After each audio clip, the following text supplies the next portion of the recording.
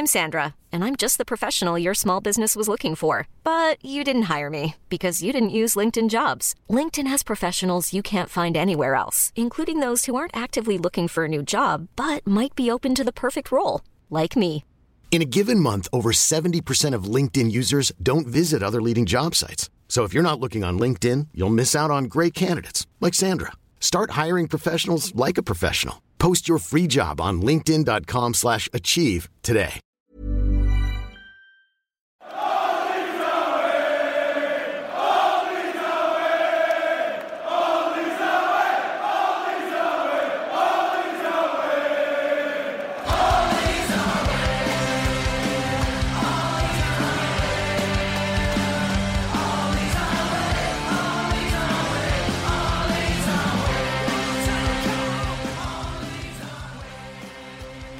Hello and welcome to All Stats Out We, a podcast in which Leeds fans cast their combined eye over goings on at Elland Road, giving scrutiny to the underlying statistics and tactical footings at work at Leeds United. I'm CBM version 1.546, the AI we recruited to replace Martin Riley of the podcast. This is what Big Sam fears the most. And I'm joined by the consequence of climate change of the podcast, Dan Holdsworth. This is what Big Sam feared the most. And finally, I'm joined by the unfulfilled Premier League survival bonus of the pod.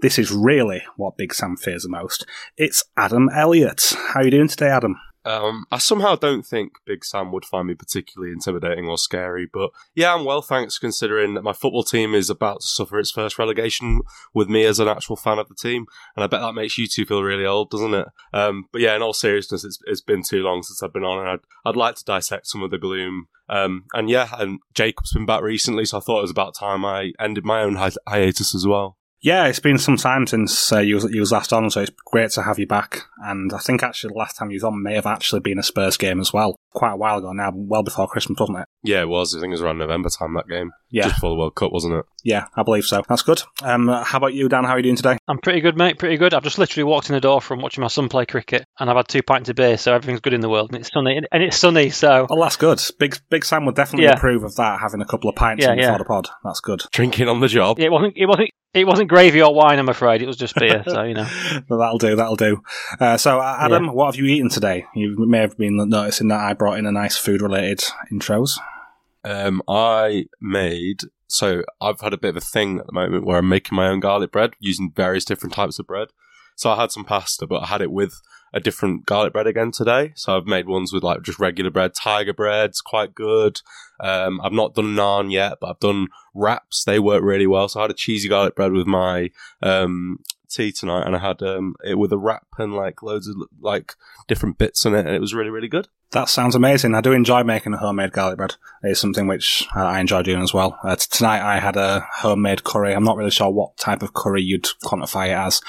Possibly closest to a madras. It had sweet potato in there and onions and garlic. Yeah, it was good. I enjoy making a curry. How about you, Dan? What have you eaten today? We had I made beef chili. I made it lunchtime today and then cooked it steady this afternoon. So it was pretty good actually. Just a standard beef chili with beans and what have you, and beef mince and. Need that to soak them pints up. Well, exactly. Well, I had it before the cricket, so I might have a second portion after the podcast. Actually, I'm feeling the need for some beef chili extras. So. Well, that's good. Can't beat a good chili. And now we've talked about food, we can go now because Leeds United isn't very good much to talk about. Bye, everyone. but no, seriously. We're here today to talk about Leeds United and the recent loss against West Ham. So first of all, we'll do a quick game summary as to what happened. So the game started reasonably well for Leeds, managing to break a number of times with Patrick Bamford doing a good job making runs past the defensive line of West Ham, but failing to create any really good chances, with West Ham having most of the possession but not really making much of it either. And then Leeds United scored a goal in the 16th minute. Weston McKennie chucked the ball into the box with Rodrigo striking it on the volley, giving Fabianski no chance. Leeds tried to hold on to this lead, but allowed West Ham to get into the game, which eventually led to Declan Rice finishing a far post cross past Joel Robles in the 31st minute. Nothing much happened for the rest of the half, both teams having low quality chances, with West Ham having a larger share of these, and Patrick Bamford had to leave injured, being replaced by William Nyonto. Leeds struggled to get out of their own half in the second half, with West Ham again having the majority of possession. West Ham took the lead in the 71st minute, when Bowen was played through and finished deftly over Robles. Leeds had a half chance via Somerville, which was saved in the 84th minute, But the game was finally settled in the 93rd minute when Leeds produced some frankly comical defending, allowing Lanzini to score. The game ended 3-1. Is there anything missing out from there, boys? Nothing from me. Good stuff. Okay, so we'll get on with the interrogation.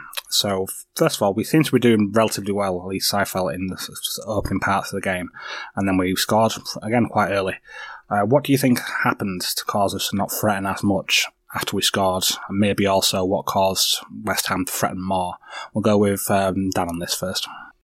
Well, I mean, my initial view, and this kind of corresponds with kind of what you put on that great Twitter thread you put out, Martin, I thought, was that we kind of sat back and invited them on. But I think, having watched the game back, we didn't necessarily sit back more. I don't think Leeds intentionally sat back more and ceded the possession to West Ham. I just think West Ham got more aggressive with us and more intense with us. So I just think it was a case of Leeds didn't change anything, but we're just unable to respond to West Ham, maybe bringing the game more to Leeds once game state changed, and Leeds' inability to kind of counter that. So I think it was that rather than it being a kind of something that Leeds did or Leeds changed post going 1-up. Yeah, I'd agree with that.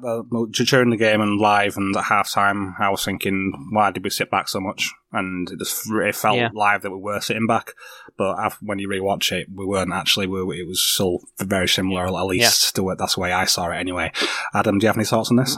Yeah, I think there's a couple of things. I don't think we were generally as intense at that point either. I think we weren't counter-pressing quite as aggressively in their half, and it was definitely a lot less frequent. But I think the big thing is Bamford going off, and I know that we've done this to death, and on this podcast and we've talked about it a lot, but it is actually something that's really important to talk about. That just killed us, and whether people like to admit it or not, and a lot of these fans don't, and I understand that there is a big clamour to have Rodrigo in the team, but we literally need the natural number 9 qualities that Bamford has to help us get up the pitch. Rodrigo needs to be on the pitch as well, in my opinion. You should be playing both of them, but because undoubtedly he is the best finisher in our squad and a really good ball striker, and I think when you're in a situation like we are, where you just need a point from anything you can get, I think players like Rodrigo and Harrison, who can hit a ball quite cleanly, quite hard, at just any given moment, that's really important to have in the team. You also need a way of just sort of keeping the ball in their half. And when Bamford went off injured, we sort of struggled to do that to any degree. And it was more pressing in the second half, but I definitely think it was something to mention in the first half as well. I know that for example, Rodrigo, his season is it's not just that he's a better finisher than man, but he's way more confident. He's overperformed his XG to quite a large extent. He's good at getting those quick snapshots away and things like that, which is why I would still have him in the team. And the goal that he took is kind of an evident reason why you should have him in the team. But at the same time, Bamford's hold-up play, his pressing ability, just him engaging them higher up and also giving us the ability to sort of get up the field when we need to is so important. And without him, we don't do it. I think what's fair to say is that with Rodrigo in the team and no Bamford, you will probably take the chances that come more often. But with Bamford in the team and no Rodrigo, you're more likely to create chances because you essentially can just sustain attacks more often. And I think when he went off injured, the whole game plan went out the window. And you've got to remember that under Big Sam, and to be honest, under all 3 managers we've had this season, it's pretty fair to say that Bamford has been a key player in those systems. I think when you don't have much of a in possession build up structure, that you need that sort of focal point to play off, and Bamford was basically, I think he started the game really well. I don't know whether you two agree, but I think he played really well in the first 20 minutes, and his ability to get us up the field and just alleviate pressure as well is just so important, and we just didn't have it. Yeah, there's some great points. Bamford is absolutely crucial to all the styles of play that we've seen this season, which Leeds have played under all the managers we've had, many managers we've had. Dan, do you think you want to say something there, Bamford? Well, I was going to say, yeah, every single manager, and they've all got different styles of play, they all turn to him, don't they, with Bamford? So, for all the fans clamouring for, complaining about his finishing, which is fair enough because his finishing has let us down this season, he brings way more. I mean, this game he made 2 really good searing runs from range that kind of dragged West Ham the other way and kind of scared them. I think there was a run within the first 2 minutes where he kind of took 3 touches and his last touch wasn't the best, put it out, but I think it just set the marker down, didn't it? It made them think, well, we can't press too hard because if we press and they get over the top of us, he's got the legs in our centre halves. Bamford gives you that that kind of pace from range. He's not a sharp player, is he? But he's quite good at covering the ground. When he gets his stride going, kind of thing. So I just think he does the kind of battling qualities. He goes up against the centre halves in an old-fashioned target man way, but he also can run in behind, particularly when the game is stretched. And I just think, Rodrigo doesn't do that, does he? Rodrigo is kind of fairly sharp. He moves fairly sharp within the box, that kind of thing, to get on the end of things. But yeah, he doesn't have that kind of running power, does he, in behind that Bamford gives us, and that gives. I think that puts the opposition press off a bit, doesn't it? Because they think, well, if we go too hard and they break us, Bamford can get behind, where Rodrigo doesn't offer that at all. Definitely, and I think a lot of fans are just not wanting to admit this even now because they're just so quick to sort of blame him for everything that happened recently with the Leicester miss and things like that, and that's really going to underpin our season when it shouldn't. There's been a catalogue, of errors and mistakes throughout the club and throughout the season in other games, and unfortunately Bamford's end to the season is just being sort of blurred over by what's happened recently with the Leicester miss and things like that. I mean, the flip side is Bamford doesn't score the goal Rodrigo scores either. Yeah, that's the flip side, isn't it? We have to mention that as well, don't we? Also, Rodrigo. I mean, the technique on that finish was fantastic, wasn't it? Great goal. Yeah, absolutely. Yeah, and I've really come to really enjoy Rodrigo this season. Actually, he's one of the highlights. He's been a player that's been frustrating for system reasons, but actually, I've really come to enjoy his individual quality this season. His individual moment things, isn't it? It's what we had with Rafinha last season, but we don't have enough of those guys really. Yeah, the only other moments guy we've had hasn't been a reliable player that we can count on, Luis Sinisterra. If he had been available more often this season, then we would have had more of those players who can generate those individual moments of brilliance, which can get us out of games. Unfortunately, this time, these moments of brilliance wasn't enough. Just next, we want to look into the out-of-possession strategy compared to the previous results under Big Sam. I felt there were some changes in the way we approached this game as opposed to the previous two. Dan, do you think that the changes that we made were sufficient? I kind of think there were initially, because we won the ball quite well, didn't we? High up the pitch or around the halfway line quite a few times in that first 20-minute spell. So it kind of seemed to have worked until it didn't, until West Ham thought, we can punch back. So, I mean, it's not a high press. It's never a high press under Sam, wasn't it? But it's kind of like an inviting mid press that then became aggressive, wasn't it? Around the halfway point, I think was kind of how I saw it. I don't know if you agree. In terms of how we're pressing, it didn't feel like a massively different change in approach, just more in terms of shape. I thought we were kind of 4-4-2-ish, maybe 4-4-2 diamond perhaps, with occasionally McKennie pushing into the front line. Changed, didn't it, depending on what the opposition were doing. Yeah, it just felt like a slightly more aggressive mid block, I guess, which is probably similar-ish to Newcastle, but very different to the Man City game. So yeah, I'm not sure there was a massive difference, but a slight shape change difference. Whereas against Man City, Newcastle, it was more like 4-5-1, wasn't it, or 4-3-3? Whereas this was more 4-4-2-ish, I think, but it did kind of change depending on what West Ham were doing. I felt that the press was more higher than it had been personally. I felt there were especially a lot of moments where we were pressing particularly high. I mean, it could just be because of the past two games and how little we did pressing at moments in those, that it just felt like a big of a change than what it actually was. But I did feel that there was times there was 5 players who was pressing in the forward line, which was a lot more than what we saw in previous games, I felt. And I think it was effective for a time. But I think West Ham also managed to get out of it quite easily. I don't think it caused them too many problems. And also I feel that I think the way it was pressing, it kind of felt a bit Jesse Marsh style, if you follow me. Because I agree. Especially when we got into deeper areas, our defensive line was so compact. It's just honestly, at one point there was all 4 of the defenders were yards away from each other, with Jack Harrison next to Strauch acting as a fullback in a back 6 at times. And but even then they were so narrow, all of them fit inside the box. There was no one covering the gaps, and then that's what happened with West Ham's opening goal. That Rice just drifted into that far post area like we've seen so many times this season.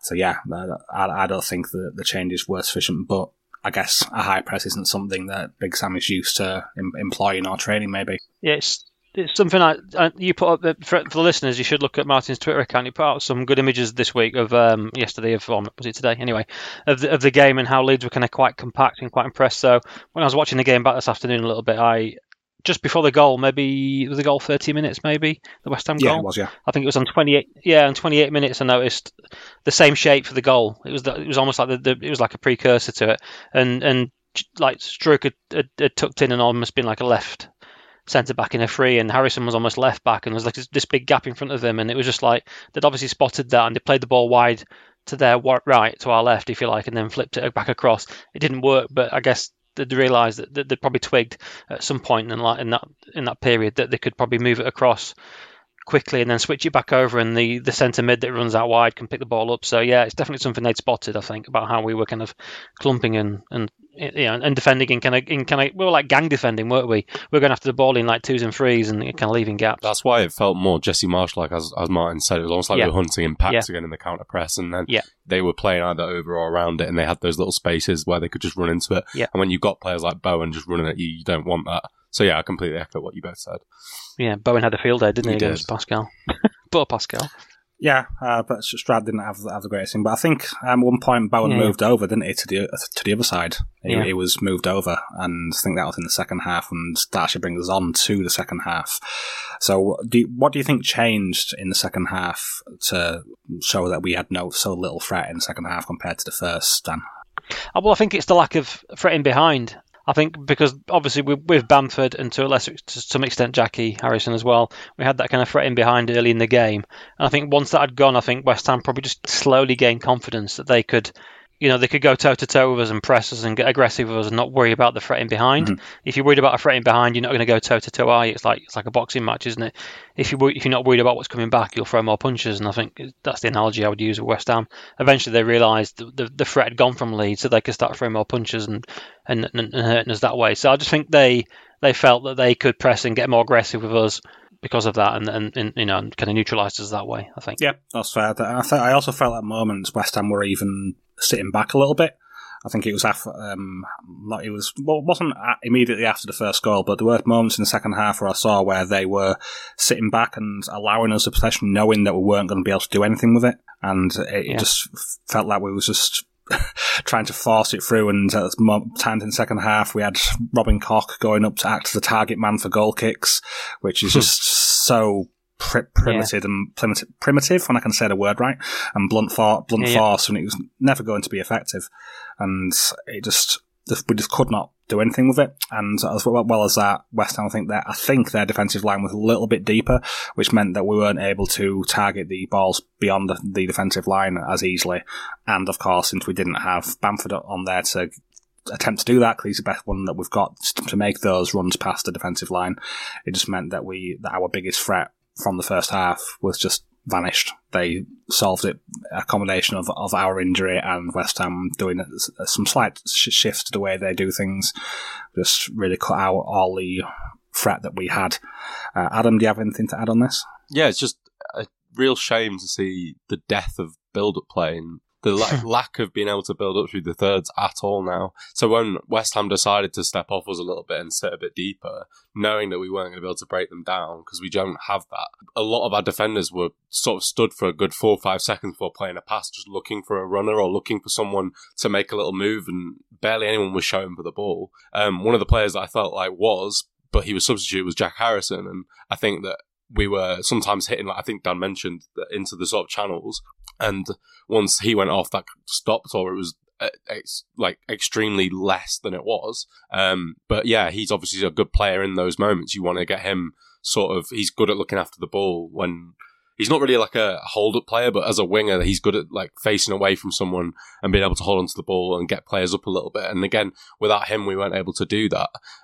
So yeah, it's just a real shame for me that the way that we've, deteriorated so badly since Bielsa in terms of being able to keep the ball, and West Ham knew that, and then it just played into their hands massively.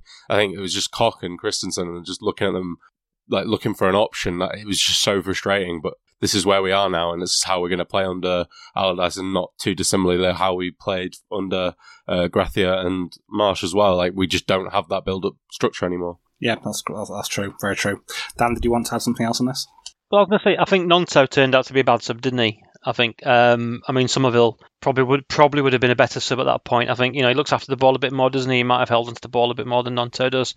Nonto is that kind of pure transitional threat, isn't he? Whereas I wonder if Somerville had come on for Nonto when Bamford went off, maybe perhaps Somerville could have held onto the ball and built something. Built for the thirds with Somerville, where we're not really going to do that with Nonto a great deal, or we weren't able to do against West Ham. I think West Ham, not just because they stood off, but they also just realised that they were forcing us to go long by standing off. And when we did that, and it just came straight back at us because they won it, it was really easy for them to transition as well. And then if they lost the ball high up, they were also pretty aggressive at pressing quickly. So they recognised they could do that. And both our fullbacks were just lacking quality when it mattered, really. And I did want to touch on something, sorry to tangent slightly, which is that a lot of people talk about a lack of effort in the players. And I think we're not a podcast that sort of goes into those sorts of things. We like to talk about the more stats-based stuff and the tactical-based stuff. But I don't really buy into it. Maybe it's true of a few players, but I think players just looked passive on the day, and I don't think it was more a lack of wanting to play the ball. It was just a lack of intensity because they didn't know what to do with it. I don't think it's necessarily a thing where they are, downing tools or whatever. So I just wanted to mention that because it was a lot of talk on Twitter about that the other day, about Rodrigo being the only player that tries, and that's literally because he scored. I don't think there's any other reason and stuff like that, and I just don't really buy into it. I think it's confidence, though, isn't it? Yeah. People, when you're confident, you do things first time, you do things with purpose. You look like you're trying more. When if you're second guessing yourself, it looks like you're kind of being passive and not trying. Exactly. There's a difference. Yeah, I think it's confidence rather than lack of effort. Yeah, I would say. I'd agree with both of what you're saying there. It's the easy thing to get out of, isn't it, where people say why we lost. We didn't try hard enough. We didn't do this. We didn't do that. And the players were clearly trying, in my opinion. There was a lot of effort on display, and I don't think that was the thing which caused us to lose that. And also saying that they don't care enough, and I think that's so far from the truth, especially with a big chunk of the squad. Especially, they looked defeated at the end of the game, didn't they? Absolutely. Like crestfallen, and I think that they definitely, a lot of them do care. It's just maybe a lack of quality and a lack of confidence at the moment. And that is what's doing it for us. It just feels like the lazy sort of pundit remark to say that they're not trying, and I don't like that. Yeah, it's the easy thing to say, just to get out of why, to actually analyse what happened in the match rather than just. But yeah. And that actually ties in quite nicely to the next question. We had a couple of questions on this, actually, one from Dazim Millings and from El Barker on Twitter regarding our fitness levels. And additionally, Luke Ayling said the following in his post-match press conference. It's a heartbreaking press conference, was this, by the way. But this is one thing that he said. In years gone past, teams feared us when it came to running point of view and fitness and stuff. And I just don't feel like it's there. And he also said we put so much into the first half. In the second half, we just had nothing. Do you think that any of our issues can be put down to fitness of players, and any decline in this compared with our levels under Bielsa? So, what do you think on this one, Dan? So, yeah, I did a bit of digging around on this one. So, we've all heard the rumours, haven't we, that the training under Marsh wasn't great, and all they did was rondos and all this kind of stuff, and the players were kind of asking for more fitness work. So, and you kind of wonder if Marsh was, if that is true, if Marsh was, backing off the players to give them a rest from Bielsa, which kind of makes some kind of sense, I guess. But it doesn't necessarily always show up in the performances, does it? Like Leeds under Marsh often came late in games, didn't they, and tried to come back from games, generally because of game state, because we're trailing so often. But so I don't think it was mega obvious from the eye test that they were lacking fitness. But we do hear it a lot. Or we have heard it from Ayling now, and we've heard it unofficially from rumours that the players have not liked the lack of fitness training under the Marsh time. So I went to have a look at when Leeds conceded and when Leeds scored goals, and I was looking at when Leeds concede, and basically Leeds concede 45% of their goals this season in the Premier League between 60 minutes and the 90 minutes. So a good chunk of their goals are scored in the last half hour, but that's true of all games of football. So across the Premier League average, 38% of the goals are conceded or scored in that last half hour period, whereas Leeds is 45%, so it's not a massive uplift. It doesn't show there's a massive drop-off from Leeds, although there is a bit of a drop-off. And Leeds score something like 33% of our goals in the last 20 minutes of games. So again, I don't think the stats don't necessarily massively back up that Leeds drop off a mile in the last sort of 20 minutes, half an hour of games. So it doesn't feel like they're massively unfit, but we're hearing we're hearing this kind of evidence, and people like Ayling are saying that they're not fit. Now, I guess from his perspective, he's thinking back to the Bielsa days when they were super fit, when they could absolutely run teams down in the last 10, 15 minutes of a game. Whereas now they're probably just an ordinary football team in terms of fitness. I don't think they're unfit. They're probably as fit as Wolves or Villa, or kind of mid-range teams. Like ordinary teams that aren't particularly renowned for being super fit. So I wonder if Ayling's talking just purely from a comparison perspective with the Bielsa days. Running power doesn't seem to be terrible, but it's definitely a drop down from Bielsa. Is my perspective on the thing. Yeah, it's so hard to quantify this kind of stuff because there's no access to any kind of running data publicly. That's only something that the clubs generally have, other than the odd thing which sometimes people put on Twitter, and it's just not something that's so hard for us to say without a shadow of a doubt that yes, the fitness levels have dropped. And like you mentioned there about Ayling, that he's experienced what it's like to be in a Bielsa side, and he'll know himself when his fitness isn't as good as when it was then. So there is something to that, but at the same time, under Bielsa, I think there's not many people would argue that the training was massively intense, and it did cause problems for players injury-wise, especially the ones who have been doing it for a long period of time. And I don't think there's still only so long that can keep up, and we know that we should have refreshed the squad to help deal with that a lot more than what we did. And I don't think we can put it this season down to fitness levels entirely, because I do think, like you mentioned, there has been a lot of goals scored late in games, and it's maybe not as much as what Bielsa had under, but I don't think they're unfit now. Adam, do you have anything to add on this? Well, I mean, this is kind of pure speculation, isn't it? So we can't really attest to any of it or say for sure. I think there's another thing is that maybe the players, the ones that were here during the Bielsa era, maybe don't feel as fit as they once did. And maybe that is a combination of things. Maybe it is the fitness work that Phil and, shall we say, other friends of the pod have mentioned to us as being lacking under Marsh. Maybe it's that. Maybe it's just an age thing. Players like Ayling are in their 30s now. They've been playing this sort of thing for years now. This exact sort of intense style of play, so it's maybe caught up with them a bit. Or maybe it's just a case of they're, like Dan said, almost comparing it, and he feels like they're less intense because he has that direct comparison he can make. I don't think it's something we can definitely say for sure or definitively that it's happened or whatever. Like I said, maybe we lack a bit of intensity in our play, but I think there's a multitude of reasons for that, whether that's sort of confidence or fitness or whatever it could be. So I don't think you can definitely say it's one thing. I mean, I'd like to say I kind of believe Ayling. I think Ayling's telling the truth. I think he's credible what he's saying. And I mean, there was that example, wasn't there, in Bielsa's first season when we were playing Wigan, I think, and the ball went, Wigan got a counter attack and the whole Leeds team chased back. Do you remember that time? And there's like 7 Leeds players, whatever it was, and like we don't see that now. You do not see that now. You're not going to see like McKennie and Rocker and those guys chasing back. You maybe see some of the naturally fitter guys like Harrison, perhaps, but. So we definitely don't see that intensity, but the intensity in the Bielsa was off the charts, I think, and what we see now is just normal. Yeah. It's kind of is that. So I think that's probably the point I would make, really.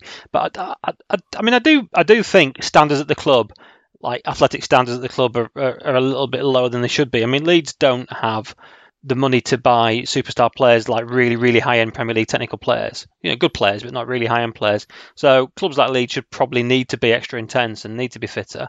So this is something Leeds should probably tackle this summer. Well, not so much this summer in the Championship, but if we're in the Premier League, our advantage came from having a super fit team that could outrun teams, that could outrun the opposition, if not out-technical the opposition. So I do think it's something we should look to regain, I would say. It's something I want to hear the club talk about and bring back. John's going to love you saying you want more struggle ball players. That's going to go down really well with him. Well, I don't want that, but the point is, like, if we're in the Premier League, like, we don't have the money to. I mean, we can, like, under Bielsa, we played like great possession football, but yet we had the intensity. We had why not both? Why not aim for both? I absolutely don't want more struggle ball. We had awful struggle ball under Marsh. That was terrible. But if we're going to have, if the squad's going to be like it is, then we need to be able to run teams down, don't we? Yeah, it's definitely a valid thing to say that it is something which despite all the improvements that we have made trying to fulfil a squad for what Jesse Marsh wanted, which was a squad full of pressy boys, and it doesn't seem to have really come true, really. And that can be put a lot onto Orta and the way that we have recruited and looked to recruit, and it's maybe the whole thing with Marsh was wrong anyway. We know this. And there's also another thing I think that needs to be said about the fitness is also how that ties into confidence. I think a confident player and someone who is motivated and confident will most likely give that extra 10%, which they wouldn't do if they weren't as confident. So I think that also ties in as well when we are in such a bad way as what we are now, and I think it's quite natural that would happen, and especially when we so often go ahead and then concede, and it could just one of those things that's going to hit the confidence so badly. I'm Sandra, and I'm just the professional your small business was looking for. But you didn't hire me because you didn't use LinkedIn Jobs. LinkedIn has professionals you can't find anywhere else, including those who aren't actively looking for a new job, but might be open to the perfect role, like me. In a given month, over 70% of LinkedIn users don't visit other leading job sites. So if you're not looking on LinkedIn, you'll miss out on great candidates like Sandra. Start hiring professionals like a professional. Post your free job on linkedin.com/achieve today.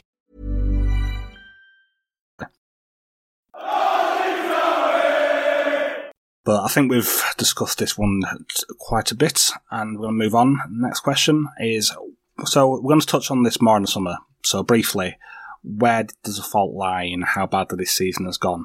And also, when did this decline begin? Adam? I don't want this to turn into a rant, and I do think we'll cover it properly in the summer. I think there's plenty of blame to apportion around to multiple people. I think you can go back as far as Bielsa, and I know people hate me saying that, but I'm just going to go there. I think that even if you think there are problems at board level and with the hierarchy, that's fine, and I completely agree with you. Obviously, that's true. But it's impossible to ignore that Bielsa was difficult in terms of the transfer market. I've seen some talk about people thinking that he was rejecting a lot of these players that Orta was putting to him because they just simply weren't good enough. And that's clear now because we've signed a load of them and they're not good enough. And I've heard that multiple times recently. I don't necessarily think that's the case. I think the case in point being like someone like Dan James, he wanted him over, a multitude of good wingers and that were a lot better than him because he basically was a good pressy boy and would suit his system. So I think you can go back that far and you can say that some of the problems started then, just to be clear. But if we're blaming people for this season, obviously Bielsa gets pretty much none of it at this stage. I think you can definitely put quite a lot on Victor Orta's shoulders.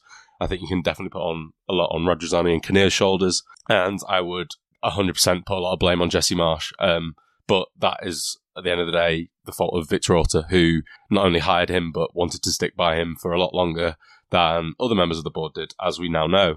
And if he had been sacked around the time of the sort of Liverpool, Bournemouth sort of games around that period, do I think we could have got a decent coach in then and they'd have a couple of months to assess their squad before January, got a few signings in the door, different to the ones we got, more suited to the ones we got in terms of a style of play? Yes, and then that might have changed our season. We might be having a different conversation right now where we're actually already safe. So I think, like I said, lots of blame can be spread around, but I would put maybe the most at Victor Orta's feet at this point, knowing that he wanted to stick with Marsch as long as he did, knowing that he backed him in the market, and a signing like Jorginho Rutter sums it all up, really, doesn't he? Because at that point in time, we needed someone proven with good quality who could go straight into the team, a little bit older probably as well, just so they were ready-made for the Premier League. And I'm not for one second saying Rutter's not got talent and isn't going to be a good player one day, but he was very much a project signing and is now being forced to play in the under-21s, where if you go by what Phil said the other day, hasn't really been impressing there either. So it was the wrong decision to get him. And again, that falls at Victor Orta's feet. So I don't want to turn into a rant here, but I would say that he probably gets the most blame, but I would still blame plenty of people, whether it's even Gracia gets some of it, to be honest, and so does, like I said, Kinnear, Radrizzani, Orta, Marsch, all of those. So yeah, there's plenty to go around. Yeah, I'd agree with that. There's some different things that have contributed to the way this season has ended up going to, but I think that a big part of this is how long we stuck with Jesse Marsch and whether it was even the right thing to let him have any of this season. Because I don't think anyone would say that he really impressed with the way we stayed up. There wasn't that many wins in those final games last season, and a big chunk of luck went our way for us to stay up.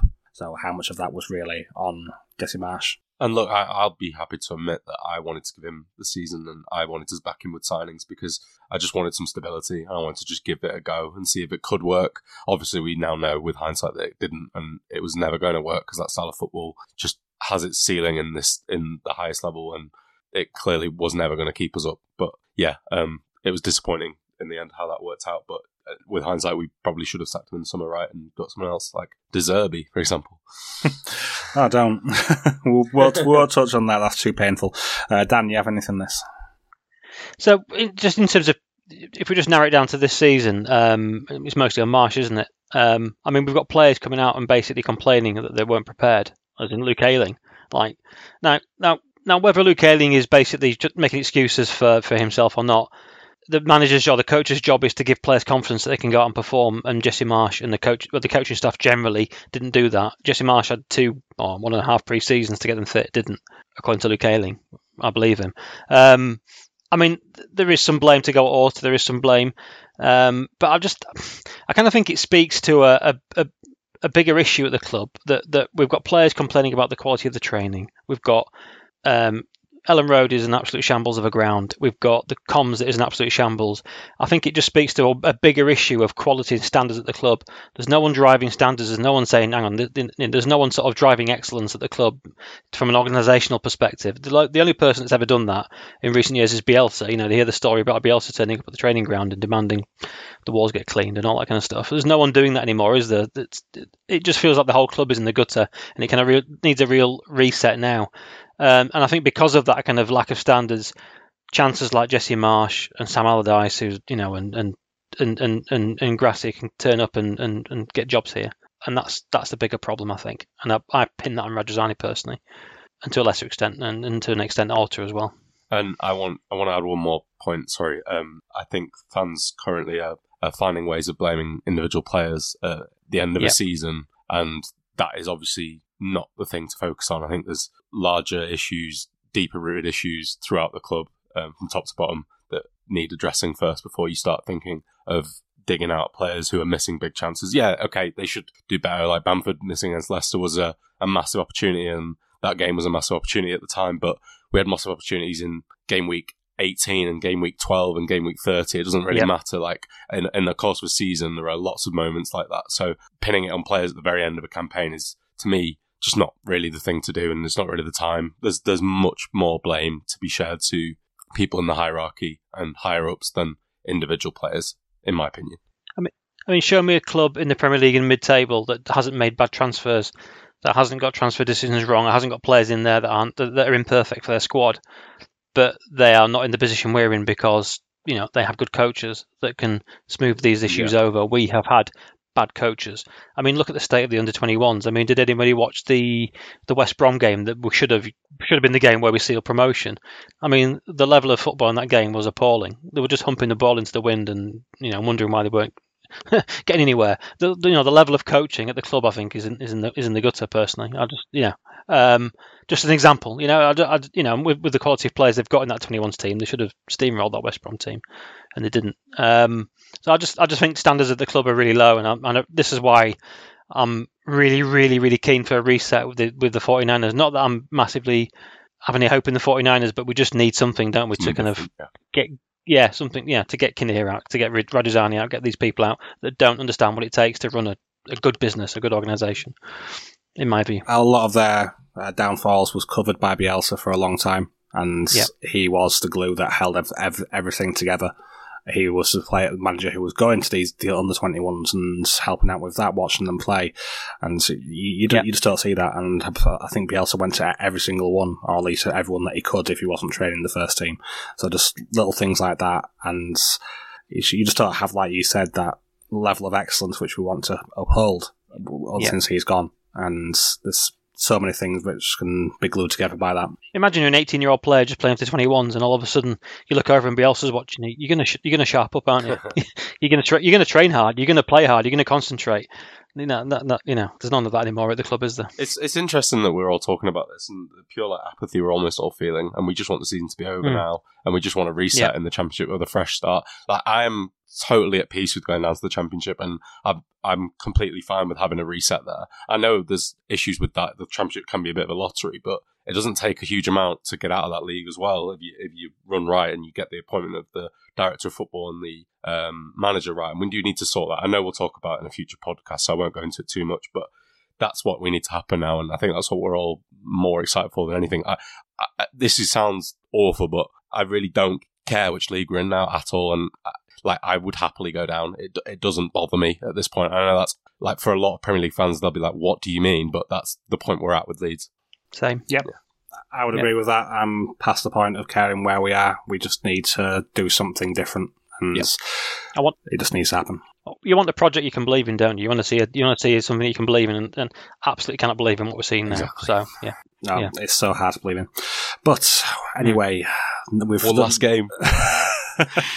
Yes, let's talk about the final game of the season.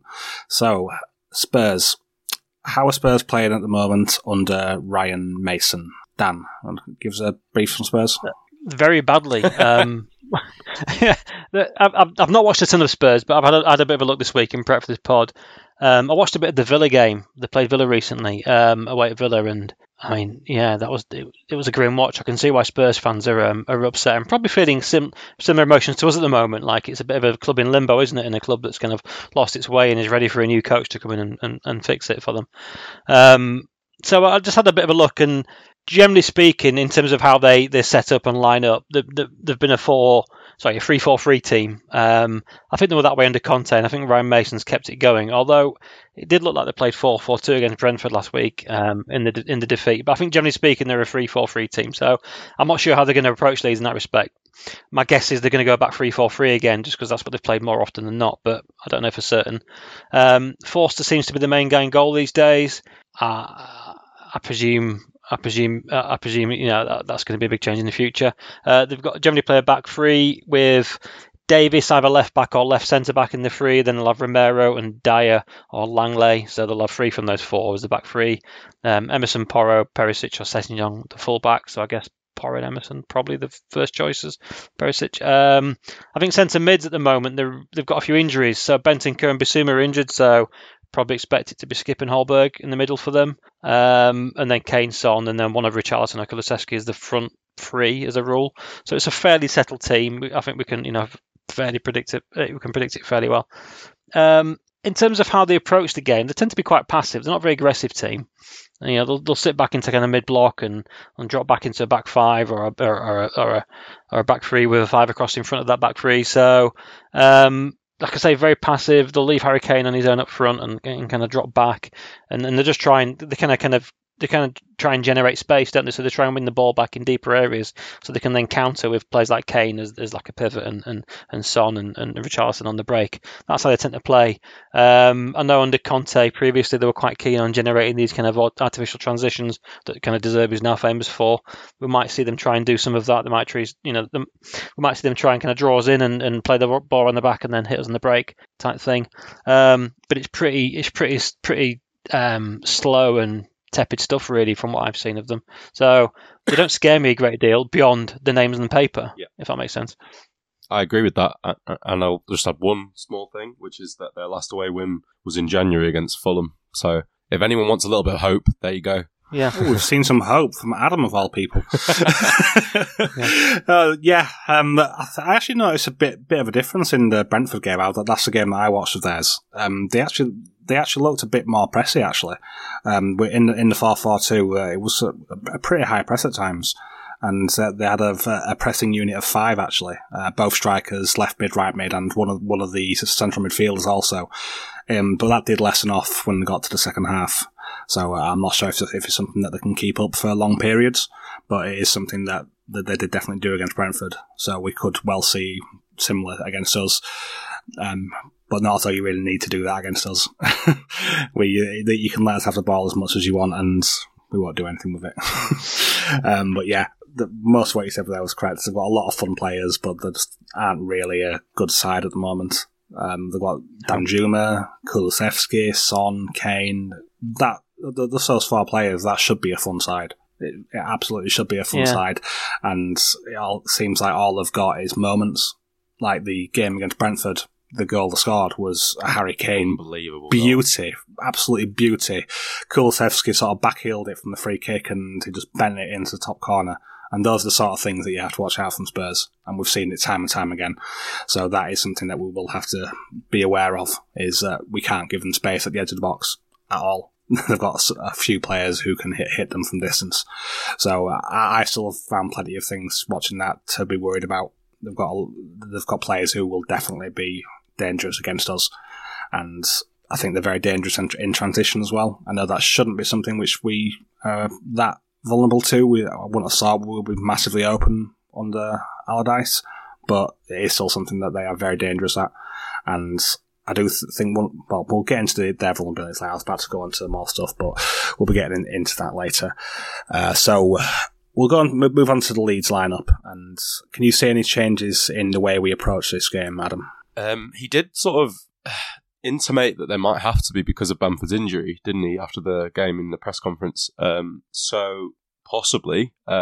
Obviously, we've talked about Bamford already, and I think him missing would be an absolutely massive loss because of not just the way Allardyce likes to play, but also just in terms of a shape. I don't know what we would do. And if he does want to change it, that might throw a bit of a spanner in the works. He might want to match Spurs up 3-4-3. I don't think he will, but he might do that. It's possible. If he doesn't, I think it'll be largely the same. I think it'll be Robles in goal. I think it'll be Ayling, Christensen, Verber, and Firpo's suspended, isn't he? Or is it only a one-match ban? So he could be back. I think he's back. Yeah, just one match. He might start. Yeah. Probably Cock in midfield again. He seems to like him there, and if that's the case, he'll be with Forshaw and McKennie again. I would imagine to stodge it up a little bit, like he has done. It might have to play one of Chris Somerville or Nonto.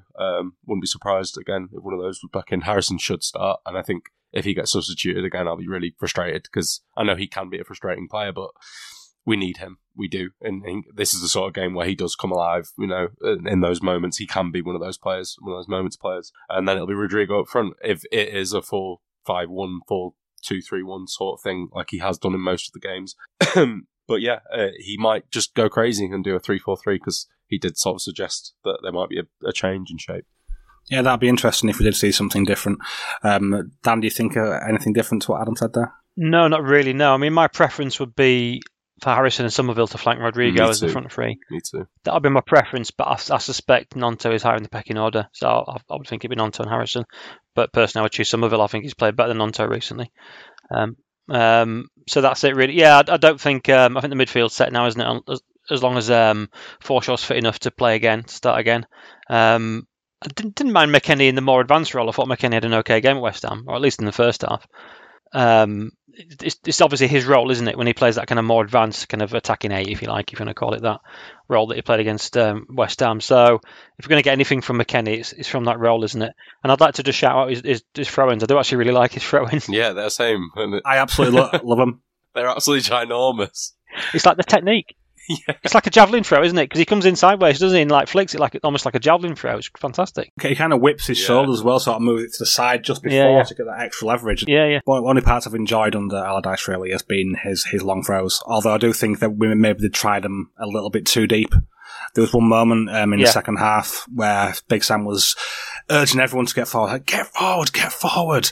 And we got caught massively on transition because the throw-in just barely reached the box, and then was struggling to deal with the transition then. But yeah, as a whole. For the record, I'm not advocating signing McKennie because of his long throw-in, but let's just let's just enjoy the one element of him that we can. But just in terms of the lineup, I think it'll be the same. But with Rodrigo for Bamford, essentially centre forward and a winger coming in.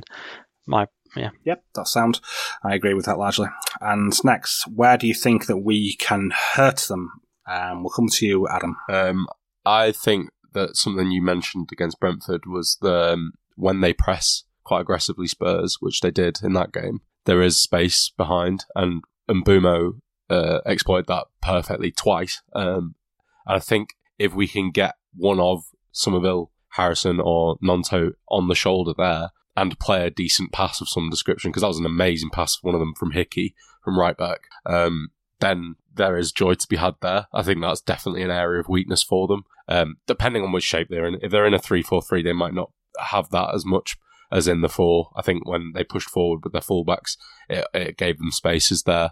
But yeah, I think that's definitely one way. I hate getting into this sort of thing, but I do think that the crowd is going to have an impact on this game, because I think if they're nervous, and it's felt by the players, then I don't think they're going to... I think it'll be the same against West Ham, where we were quite passive, not confident. Whereas if the fans are really up for this, I think it's going to help the players, and it's going to give them a little bit of a boost. I hate talking about that sort of like intangible thing, but I do think it's going to play a part in this. And if we can keep it tight for about 20, 25 minutes, and the fans are sort of feeling like, oh, there's something could happen here, then maybe we will be able to score. Spurs aren't a stupidly scary team, and I think that they've been especially poor away from home this season. So there is no reason not to have a little bit of a go here. Just, I don't know what that's going to mean. Is it going to mean that because Sam obviously Big Sam doesn't like to press in too high and too intensely, generally speaking. So is he going to have to do that? If he does, then maybe we'll get into the half and might make some forays at goal. But I don't know, because I don't know how passive he plans to be. To keep it tight for say half an hour, and then see what we can do after that, or not yet. Yeah, I actually think it would probably be better to sit back a bit against them. I do think that they do struggle more against that. They have players who can hit long balls, so if we do try to press, they will just go long. And they have players who can beat our players in a 1v1 matchup quite easily. It's got Danjuma on the right, Son on the left, Kulusevski up top. With Kane dropping deeper, it's just a recipe for trouble if we do press too high, I think. Yeah, if they can hit Kane in that kind of pivot number 10 position almost, and he can turn and pivot and play out, we're in trouble, aren't we? In a big way. He's so good at that, isn't he, Kane? I mean, I'm kind of in a weird way looking forward to seeing Kane. Okay. I remember John going to the game last season, and he said something that struck him was how good Kane was, and he had an absolute blinder at Ellen Road last season. I didn't go to that because John was in my seat that game. I didn't see it, so I've not actually seen Kane play in the flesh yet. So I'm kind of looking forward to that really, because I mean he's had a great season in a bad team. Unbelievable. I mean he's carried them, hasn't he? I mean they'd be nowhere near where they are in the league without Kane, would they? I mean he's essentially got them in contention for Europe on his own, pretty much. Yeah. But when Son and Kulusevski have seasons where they're a little bit down on their usual numbers, which they have been, and Kane still put up the numbers he has, it's remarkable, to be honest. You can see how much the guy cares for Spurs. You absolutely can. And he really does put in 100% every game. And I'm a big fan of his as well. He's just such a superb player. We don't often see it as good for England, but for Spurs, he really does care, I think. So next, how will this game play out? We'll come to you, Dan, first. Yeah, so I expect, like you say, I think Sam will probably recognise that sitting off Spurs is probably not a bad idea. I think Sam will recognise that. So I can see it being quite a bit of possibly a bit of a quiet, tentative game for the first 15 minutes or so, where both teams sort of feel each other out a bit. Spurs won't want to come hard at Leeds, or maybe they will, but naturally Spurs want to kind of create those transitional moments. They might sit back trying to create them, and Leeds might try and do the same. So it might be a bit of a nothing game, and then I guess it's kind of who holds the nerve and breaks, I guess, might be the thing that decides this game. I mean, one thing I noticed in the Villa game I watched, the Villa got in behind in kind of wide areas quite a lot. That kind of classic thing against the back three. They kind of got in behind the wide centre backs and made some cutbacks. Now I don't know if something we would do under Sam Allardyce, kind of get into wide areas and cut back for on-running players. But if we can kind of generate that kind of, if we can kind of draw Spurs out and then hit them on the kind of with diagonal balls into wingers and stuff, there's a chance we might be able to hurt them. But yeah, I'm not holding up too much hope really. Sorry. I'm not sure if pullback is in Big Sam's vocabulary. No, it's not, is it? It's a low cross. It's a low cross. Low cross, but it doesn't. But it doesn't. I mean, I saw Villa do it quite a bit against Spurs, and it's definitely a weakness of theirs. They're kind of quite a static back three, and I think if you can get kind of balls diagonally going past them, with on-running players, you get joy against Spurs. But yeah, I'm not sure some people see. Nope, that's fair. Adam, anything to add on that? I'm just really worried about us having an out ball, and a ball just as soon as they get a little bit of sort of dominance in terms of the where they're situated on the pitch. If they're in our half camps and we're trying to get the ball out, I just worry about who the outlet's going to be. Are we going to have to hit into channels and just have wingers running onto stuff and trying to get out that way? Because if we're hitting Rodrigo, it's just not going to work. And that's the thing that I'm really worried about. And I think if they can pin us, then we're going to really struggle. They might struggle to break us down, which is completely fair. But it'll also mean that we just can't get out and create stuff of our own, really. So it might just have to be transitions at that point. And maybe that might be nothing, like Dan just said. If we can get a winger sort of cutting the ball back for a player running in, then yeah, there's definitely a way to go that way. So hopefully that is one of them for us. I think set pieces, I think McKennie's throw-ins might hurt them as well. I can see Spurs struggling with that, actually. I think we've been fairly good with set pieces, haven't we, of late? Yeah, especially better. Yeah. Yeah. No, that's a fair point. It is something which I don't think many teams really have to defend often, because long throws is such something it's just not seen really. There's maybe there's us, and I think do Brentford also do that sometimes. Brentford also do it. I know John loves long throws, but he probably hates ours. But yeah, finally, where will this game be won or lost? Adam? Doesn't matter. We're relegated. I genuinely feel like even if we manage to win, we're going to go down. So sorry to come back to normal level of Adam right now and go back to my pessimistic self. But if we win and Everton draw, we'll go down on goal difference. So it doesn't really matter. Where will it might be won or lost? I think for us, possibly in those transitional moments. Where we can maybe get a cutback to someone like Rodrigo or a midfield runner on the edge of the box or just inside the area. That is definitely a way to go for us, especially if we can keep it tight for a while and frustrate Spurs. And the crowd might start to grow in confidence if that happens. So that's definitely one way, and not letting Kane dictate. And if we can stop him from dictating and having those runners like the Sons, the Kulusevskis, the Danjumas, the Richarlisons, those other players in attack that will just sort of run from out to in and he'll just hit them, then yeah, we should be, could be okay. Like I said, they haven't won in a Premier League match away from home since January, which generally speaking means that Leeds just lose and go down with a whimper, but hopefully we win and get relegated either way. That's probably what's going to happen. Dan, anything on this?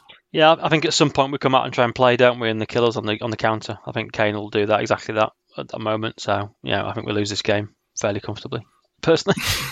Yeah, I wish I could throw any too much optimism in there, but I do think that we will probably lose.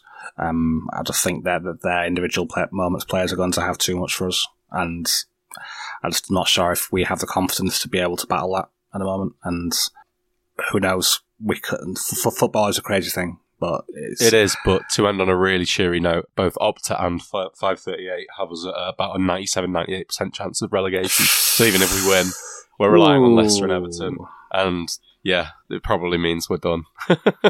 Yep, that's on that very cheery note. We will leave you. So we'll be back next time for reviewing the Spurs game and also briefing you as what's going to be happening over the summer. Got lots of fun plans for the pod over the summer. You're all going to love it. So for now, I'll say bye to Dan. Nice one. Cheers, mate. Been a pleasure. And bye and thank you to Adam. Thank you very much, mate. Thanks for having me back on at last. Yeah, it's been great having you back. Hopefully we'll see you some more over the summer. Indeed. Great stuff. And dear listener, thank you once again for listening, and have a good week. Bye.